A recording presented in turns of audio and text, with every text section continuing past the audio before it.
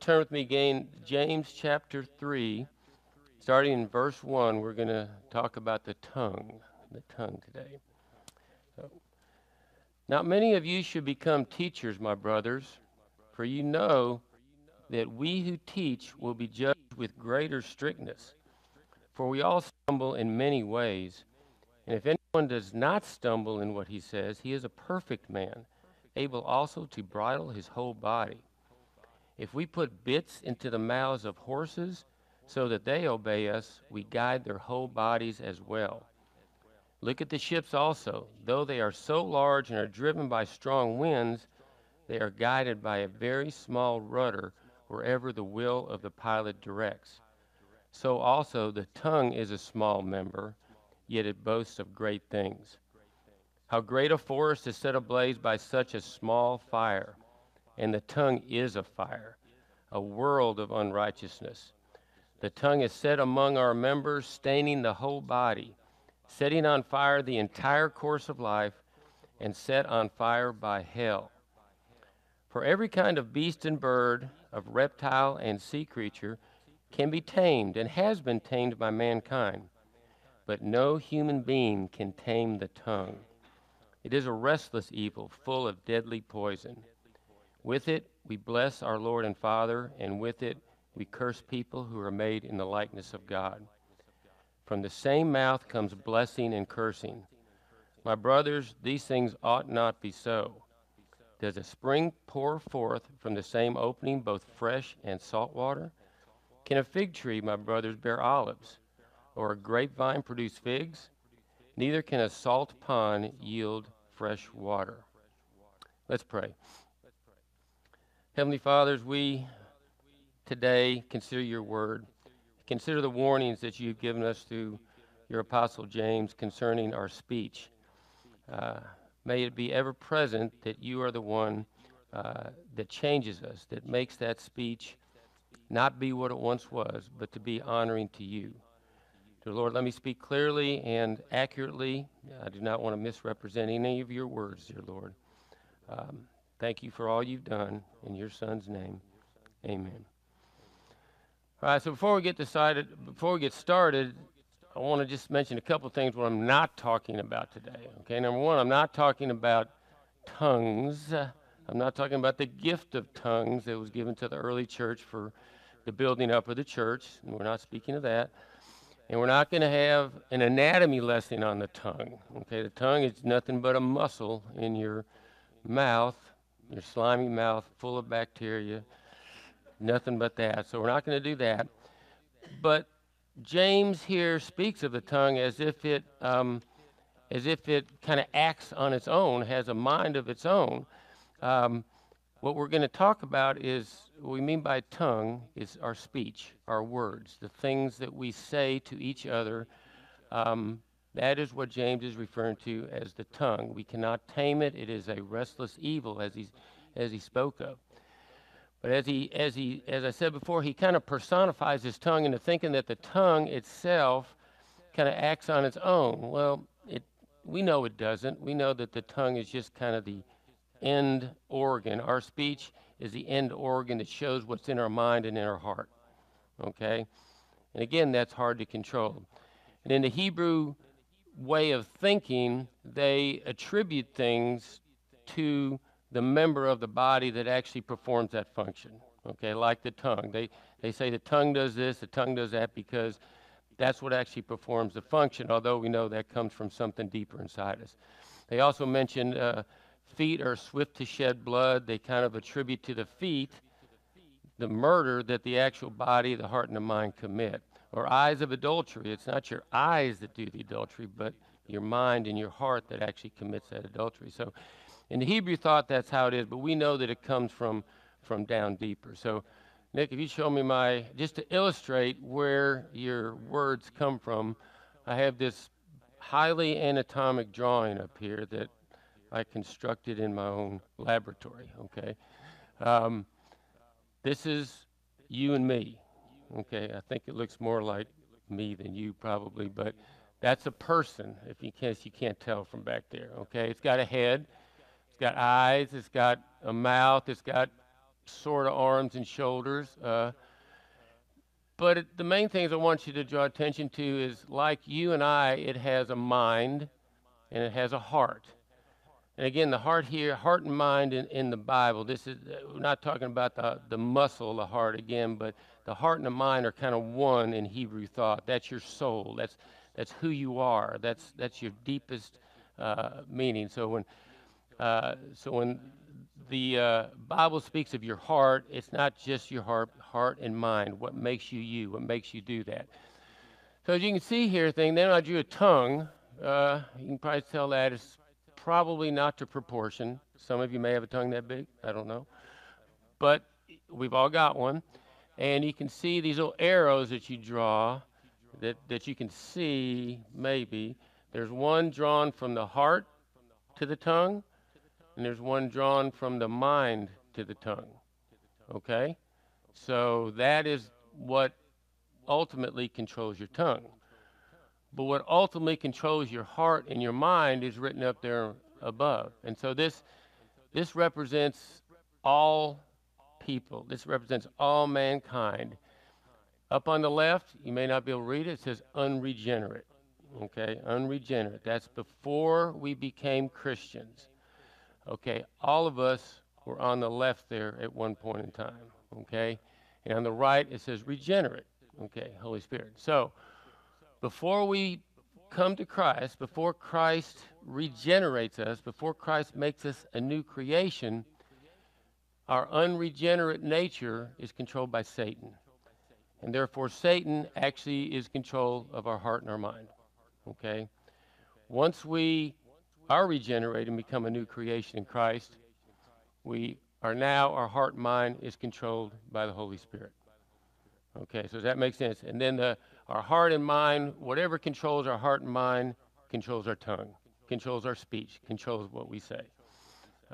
I threw that little thing, food, in there because, Jesus said it's not what you eat that defiles you, because it goes down, just kind of comes out. It doesn't go to the heart and mind. I mean, scientifically, you get a little nutrition from it, but it doesn't defile you. But what comes out of you, what you say, the words you say, the things you do, that's what defiles a man. So we know that when James now, you can go to the next slide again. What James is speaking of, the tongue here, is controlled by our heart and our mind. In Psalm 64, the tongue, and we sang it in the song just a second ago, is described as an arrow because, a tongue can kill at a distance. You don't have to be right next to it. It's the words you say that says it's. And it lives inside your mouth, so you could kind of think of it as a concealed weapon. You've heard the expression that you are what you eat, and my son really believes in that. You are what you eat, but more so, you are what you speak. You are what you say, because what you speak, what you say, comes out of the heart and mind that you have. Okay, so people know you by the words that you speak, and we speak many words a day. Some people more than others. There was a study that. Somehow determined that a man speaks about 25,000 words a day, women about 30,000 words a day. We can all understand that, right? Okay. The only difference is, when men come home at night, they've already used up their 25,000, and the women are just. So we all experience that as well. And one of the first sins committed, Adam sinned right after he ate the fruit of the apple. He sinned with his mouth by saying to God, well, that woman you gave me made me do that. He kind of blasphemed God in doing that. And Isaiah in the Old Testament, what did he do when he came into contact with the Holy God? He said, I'm a man of unclean lips. He realized his unholiness and his sinfulness once he compared himself to a holy God.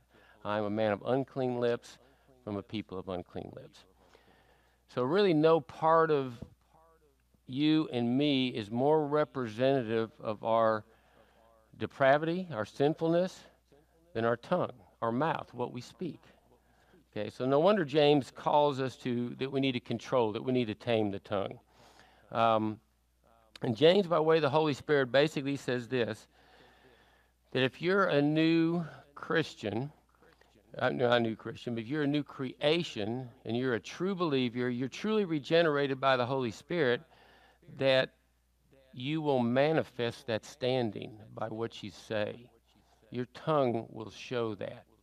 And we'll go on to show it. But he gives several warnings about how the tongue can corrupt you. So here's the kind of the gist of today. If you are a new creation, if you are a true believer in God, if you are truly regenerated, you will control your tongue. You will bridle your tongue. You will sanctify your tongue. You will make it more like God. But at the same time, if you are a true believer and you are a new creation and you are regenerated by the Holy Spirit, you must control your tongue. Okay, so that's kind of that tension that we all have. The first thing I said is a sovereign reality. You will control. If you are regenerate, if you are a true believer, you will control your tongue. You will tame your tongue.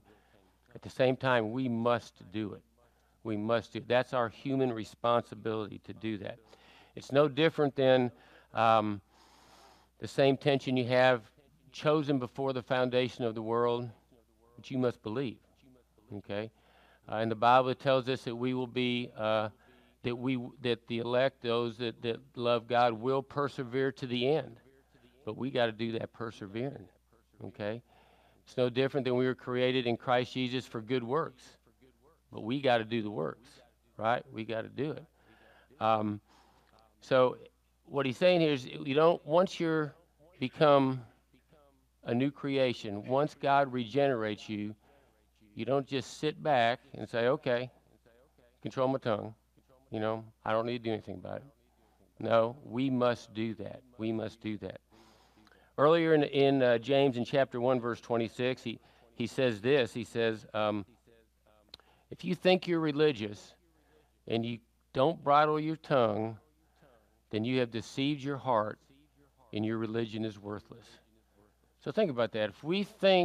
If we claim to be a Christian, but we don't bridle our tongue, we've actually deceived ourselves in our own heart, and our religion is totally worthless. It means of no value.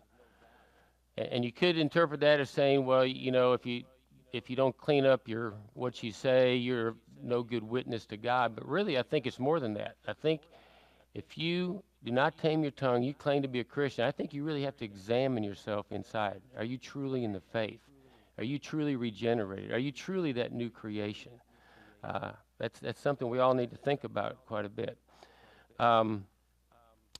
So how does that work? I mean, God, he states we will do good works, okay, but we got to do them.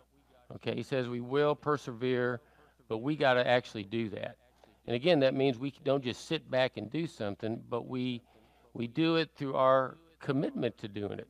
I mean, it's pretty much as simple as that. But that commitment really is not done under your own power. Okay? It's the power of that commitment is mediated by the Holy Spirit living in your heart and your mind.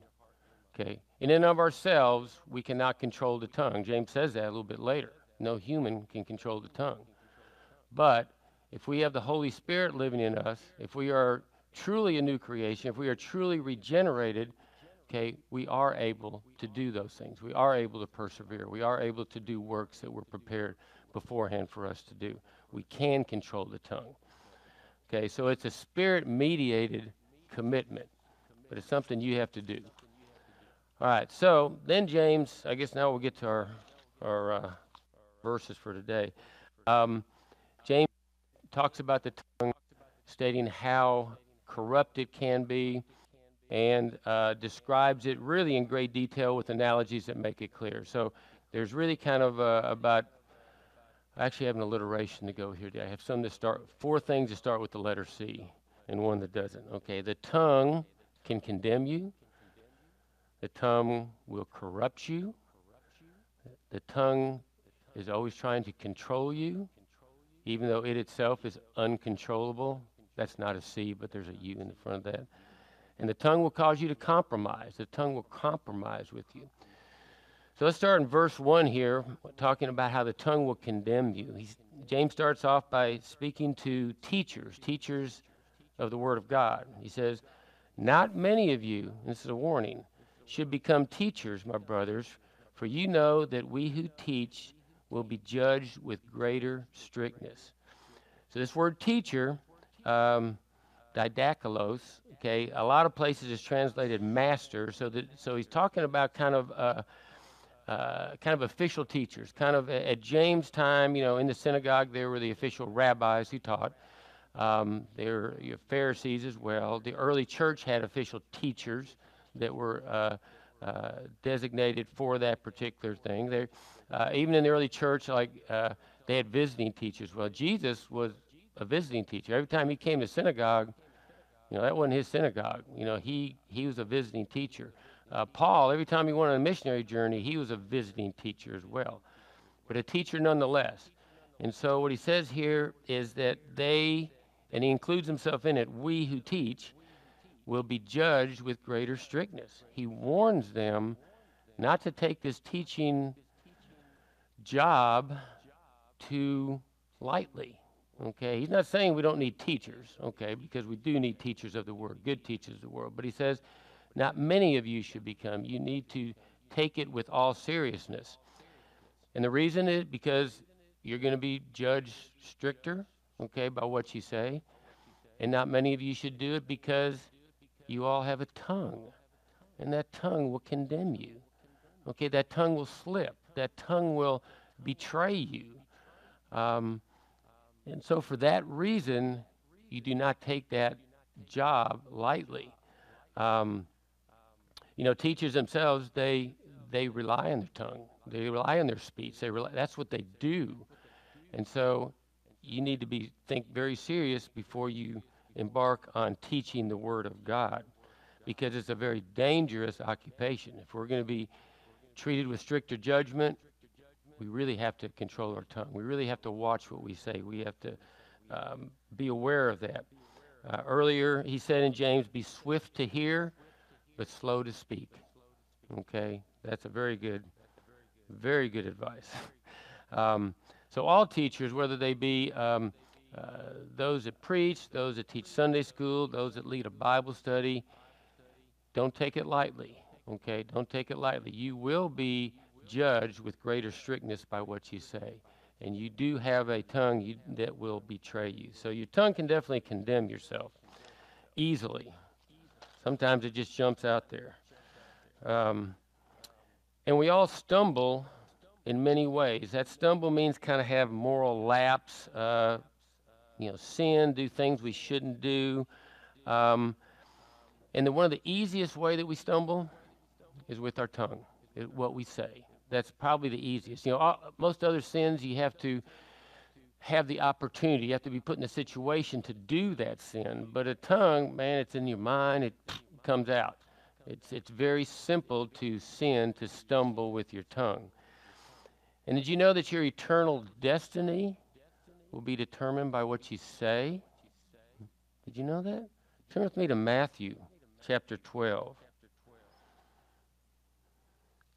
And this is Jesus dialoguing with the Pharisees after they had just accused him of doing what he did by the power of Satan. And so he knew that the Pharisees were evil in their hearts. And so Matthew chapter 12, starting in verse, 33. These are words of Jesus. He says to the Pharisees, either make the tree good and its fruit good, the tree being you, us, okay, or make the tree bad and its fruit bad, for the tree is known by its fruit. That's an awesome thing. We are known by our fruit. We are known by what we say, by what we do, correct? Verse 34, you brood of vipers, how can you speak good when you are evil? For out of the abundance of the heart, the mouth speaks. So Jesus is saying there, what you say is coming from inside you, from your heart, from who you are, from who controls your heart. Verse 35, the good person out of the good treasure brings forth good. So the good person with the good heart, controlled by the Holy Spirit, brings forth good. And the evil person out of his evil treasure brings forth evil. Verse 36, and this is where it gets kind of scary. I tell you, on the day of judgment, people will give account for every careless word they speak. Every word. Okay, verse 37. For by your words you will be justified, and by your words you will be condemned. Now, I thought I was justified by faith in Jesus. So what does Jesus mean here when he says that by your words you'll be justified, or by your words you will be condemned? Well, really just what he said earlier, that whatever words you say are coming from the heart. And if your heart is not right, your words will not be right. And so your words are really someone looking inside your heart to seeing what it is. Okay, your words are indicative of where your heart is. So by your words you will be justified, or by your words you will be condemned. So let's go on back to James. This is really an interesting sentence that he says here that I think we can learn a lot from. For we all stumble in many ways, and if anyone does not stumble in what he says, okay, he is a perfect man. He is able also to bridle his whole body. All right, so what does James mean here? Again, stumble, moral lapses. If you don't ever stumble in what you say, you are a perfect man. Now, perfect can mean perfect, without flaw, but perfect man, I mean, there's only one perfect man, and that was Jesus. Okay, there was no deceit found in his mouth. He did not sin. He took our sin. He became sin for us, but he did not sin this holy life. And so he may be speaking kind of hypothetically here, that if you control your tongue, you'll be Christ-like. You'll be like Jesus. And he may mean that. But the word perfect, the Greek word there is teleos, which in other places, and in Philippians, where we've been studying for the last several months, that same word is used, and it really represents being spiritually mature, or spiritually striving to be Christ-like. It actually means complete. So if he means it in that sense, he says, if anyone does not stumble in what he says, in other words, if someone is able to control his tongue, what he says and speaks, he is spiritually mature, complete, and also able to bridle his whole body. Now think about that for a minute. He's saying, okay, if you're good enough to control your tongue, okay, because your tongue, it's the easiest part of you that can sin. I mean, you can sin with your tongue more easily than any other member of your body. So if you can control your tongue, you should be able to control the rest of your body. It's kind of that argument going from the greater to the lesser. It's harder to control your tongue. It's easier to control the rest of you. Okay, so what that says to me, that if I'm trying to work on how I am, I'm going to work on what I say first. I'm going to work on my tongue. I'm going to do what I need to do to control that tongue, because he says the rest of it will follow. That's really good spiritual advice to those that are those that will accept it. And then he gives an illustration that just fits it to the T in verse 3. He said, okay, if we put bits in the mouths of horses so that they obey us, we guide their whole bodies as well. Okay, so a bit sits on top of the tongue of the horse, right? And with that, he can guide his whole body. Kind of the same thing he's talking about.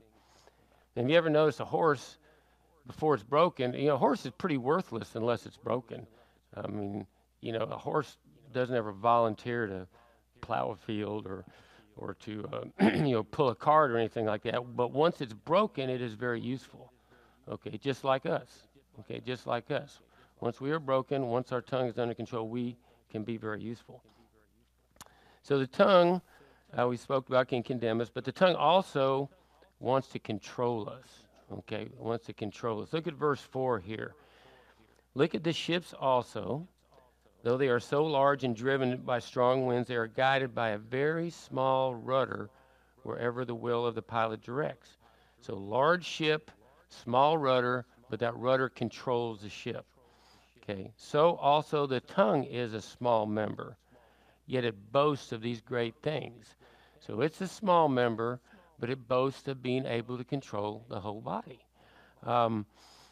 It's kind of like, and if you can control that, it's kind of like the master switch. If you can control that, if you have control over that master switch, you have control over all the other switches in your fuse box, or not a fuse box, it's a circuit breaker box now, right?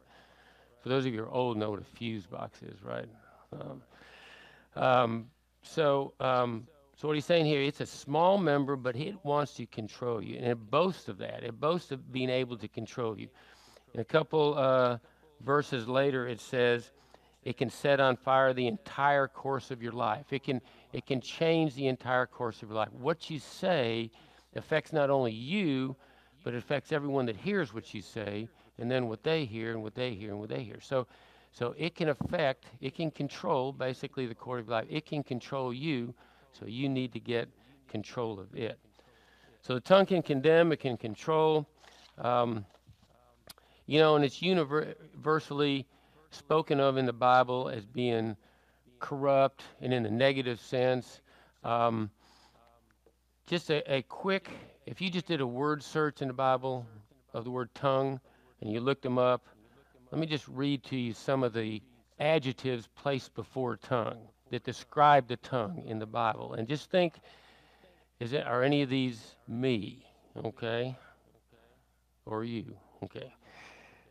For wicked tongue, deceitful tongue, a lying tongue, a perverse tongue, a filthy tongue, a corrupt tongue, a bitter tongue, an angry tongue, crafty tongue, a flattering tongue, a slanderous tongue, a gossiping tongue, a backbiting tongue, a blaspheming tongue, a foolish tongue, a boasting tongue, a murmuring tongue, a complaining tongue, a cursing tongue, a contentious tongue, a sensual tongue, a vile tongue, a whispering tongue, or a tale-bearing tongue, meaning kind of a gossiping tongue, the same thing.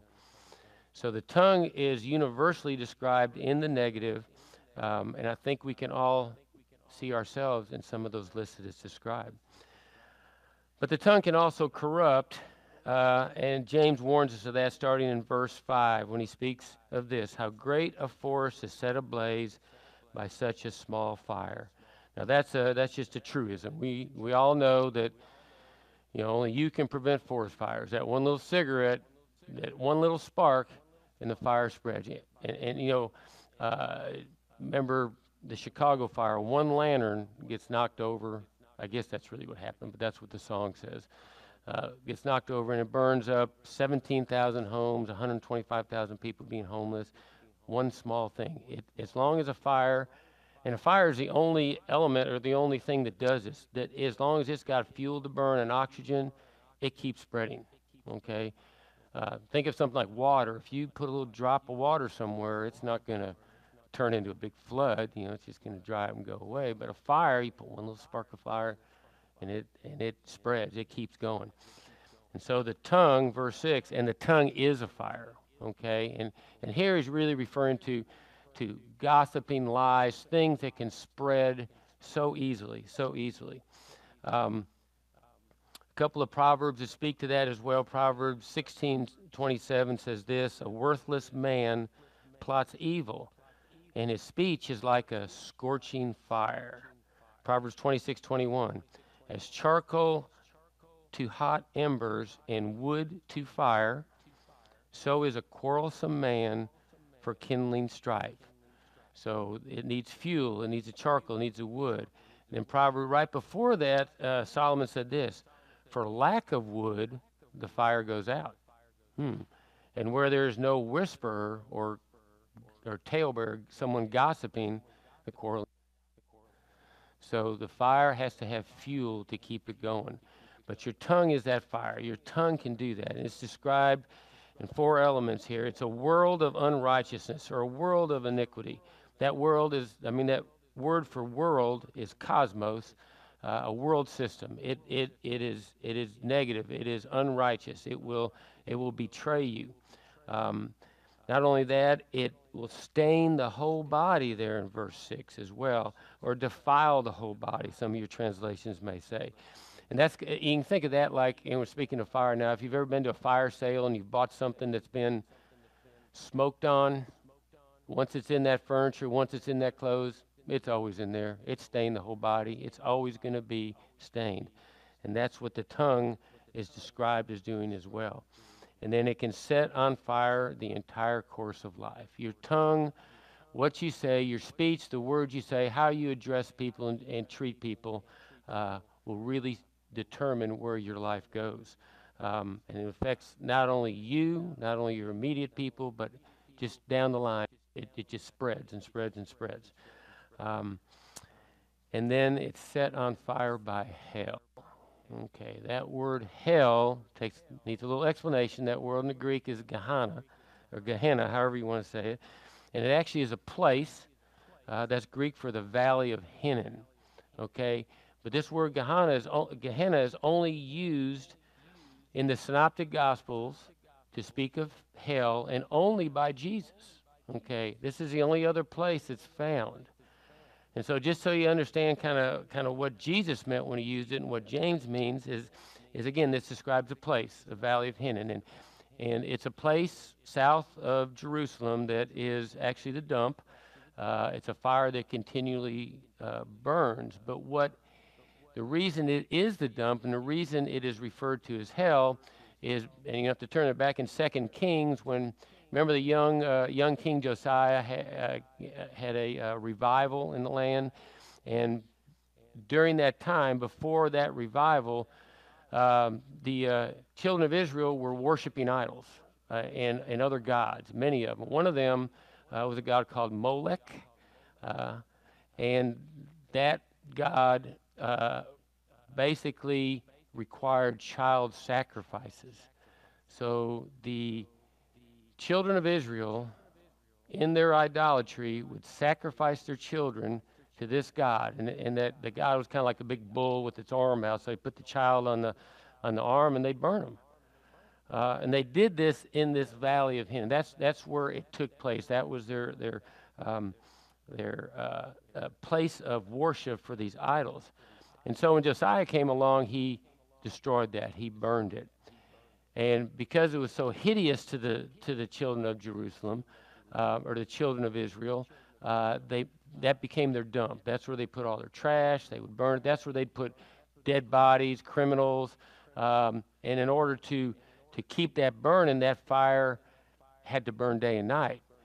And so it's no wonder that Jesus kind of used that example of what hell would be like, what eternal damnation would be like. You know, it's where the worm never dies and the fire never goes out and the thirst is never quenched. So in the same reason here, hell, Satan, your tongue, is set on course by Satan, who is over hell. So that is a very descriptive way of describing your tongue as well. So the tongue will corrupt you because of what it is, because it is controlled by Satan in your unregenerate state. Okay. But the tongue is, James also says the tongue is uncontrollable, untamable by man. Look at verse 7 and 8 here. It says, for every kind of beast and bird, of reptile and sea creature can be tamed and has been tamed by mankind. But no human being can tame the tongue. It is a restless evil full of deadly poison. So every bird, every beast and bird, every reptile, and we all know that we're at the top of the food chain. We are able to tame even creatures that are stronger and faster than us, but because God placed us where we have dominion over them, and we can tame them. And if you think even back at the time of Noah, how did he get two of everything walking on the ark? No scuffles, no fights. I mean, he had them tamed. So we can tame his analogy here is we can tame any creature but our own tongue. But our own tongue. But you have to look at it closely. No human being can tame the tongue. So we know that on our own, we cannot do it. Okay? But God can do it. And even David knew that. In Psalm 141, he prayed to God for this. He knew that his tongue could be easily condemn him. He says, set a guard, O Lord, over my mouth, and keep watch over the door of my lips.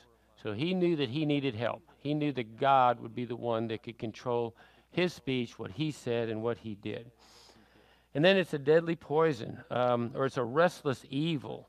That word restless, a lot of places translated useless, but that's not really it. It's more like a caged animal, or an animal that is kind of fighting to get out of captivity. That's kind of what he's talking about here. And a deadly poison. Lies are poison. Gossip is poison. You know, David knew that as well. And let me just read to you. You don't need to turn there, but I'm going to read to you 4. It speaks of lies. You know, David is a military commander. Okay, he knew military might was important. He also knew God, though, was in charge of all that. But he knew the deadly effects of lies, because he was lied about and lied to on many occasions. And so he writes this in Psalm 64. Hear my voice, O God, in my complaint. Preserve my life from the dread of the enemy. Hide from me the secret plots of the wicked, from the throng of evildoers who whet their tongues. That word means whet, means sharpen, W-H-E-T, who sharpen their tongues like swords, and who aim their bitter arrows, their bitter words like arrows. Again, shooting from ambush at the blameless. So lies will affect even those blameless people, those who are not part of who they're aimed at. Shooting at him suddenly and without fear. It says, they hold fast to their evil purpose, and they talk of laying snares secretly, thinking who can see them. So they're using their words, okay. They search out injustice, saying, we have accomplished a diligent search, for the inward mind and heart of a man are deep. So these evil lies come from the inward part of that man, because it's deep. And then verse 7 says, but God shoots his arrows at them, and they are wounded suddenly. They are brought to ruin with their own tongues turned against them. So God is in control. God can tame your tongue. Doesn't mean you don't do anything, but God is necessary to tame your tongue. This is a good way of saying it. So, you know, all throughout the Old Testament and New Testament, lies, deceits have caused numerous deaths. If you think of Stephen the martyr, he was martyred because they lied about him misrepresenting the law of Moses. Our Lord Jesus, lies are what crucified him as well too. Now, that was all in the plan of God, but lies can hurt. Lies can cause definite injury. When you think of also back in the book of Esther, if you recall that, Haman, who was one of the king's princes, I guess, one of his higher ups, I guess we'll put it that way, set out a series of lies and was going to exterminate of the children of Israel all over the kingdom. This is while they were in dispersion, okay? And his lies started that, but he was thwarted by Esther and Mordecai, and eventually Haman actually got hung on the gallows that Haman made to hang Mordecai and some of the Jews. So God turned it around on them. But lies are harmful, hurtful as well.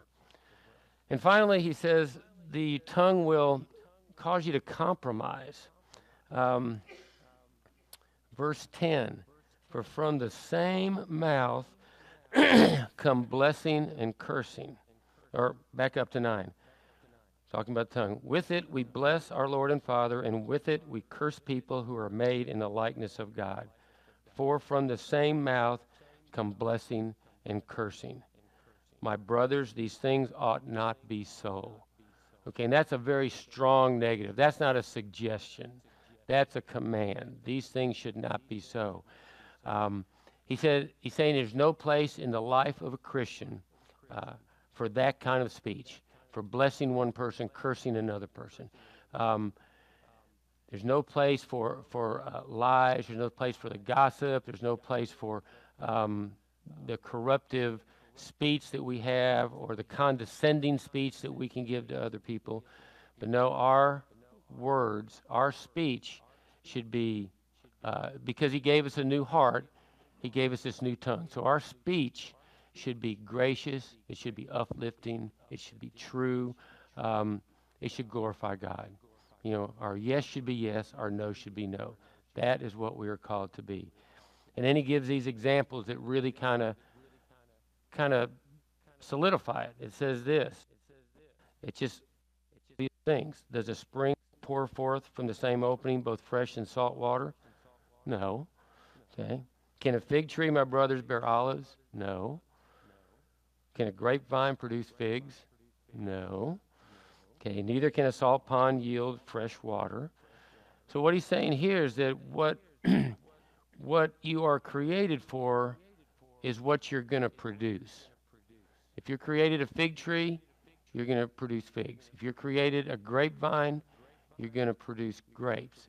If you're a good tree, you're going to produce good fruit. If you're a bad tree, you're going to produce bad fruit. If you have a good heart, you're going to produce good speech. Okay, you're going to produce what you were created to do. And once we are created anew in Christ Jesus, we are created for the good speech. We are created to tame our tongue, to keep that old away and place the new in. Now, we won't always do that perfectly, but that's what we are created to do. You will produce what you were created for. And so although James gives many warnings about the tongue, about how bad it is, about how corrupt it is, how it's condemning, how it will cause you to compromise, how it's uncontrollable by any human means, he says this: you can control it because you are a new creation. You are regenerated by the Spirit. You are, and because you have the Spirit living in you, you are able to control the tongue by the power of the Spirit in you. On your own, you cannot do it. So that power is mediated by the Spirit. So you don't want to be like what he spoke of earlier, which I mentioned in James 1, about the, I'll read to you one more time. James 1:26, if anyone thinks he is religious and does not bridle his tongue, but deceives his heart, this person's religion is worthless. So if any of you think you're a Christian and your tongue is not bridled, okay, you are truly self-deceived. And you need to examine yourself. You need to examine yourself to see if you are truly in the faith. Because if you are a new creation, you've been given a new mind, you've been given a new heart, you've been given a new tongue. Okay, you will show that. You will manifest that in the world around you. So as I said earlier, true believers, those that are new creations, those that are regenerated, will control their tongue. They will be able to bridle their tongue. They will be able to tame their tongue. But you must do it with the power of the Holy Spirit in you. Okay, let's pray. Heavenly Father, we thank you so much for the warnings given here, that your Holy Spirit spoke through James to us to warn us of the corruption that the tongue can wreak on us, but also the confidence that you give us here as well, knowing that through your Spirit living in us being a new creation, these things ought not be so. These things we will manifest who we belong to, dear Lord. We thank you so much for this time that we can study your word. And I pray that as we go forth from here, we will continue to tame our tongue. In your Son's name we pray. Amen.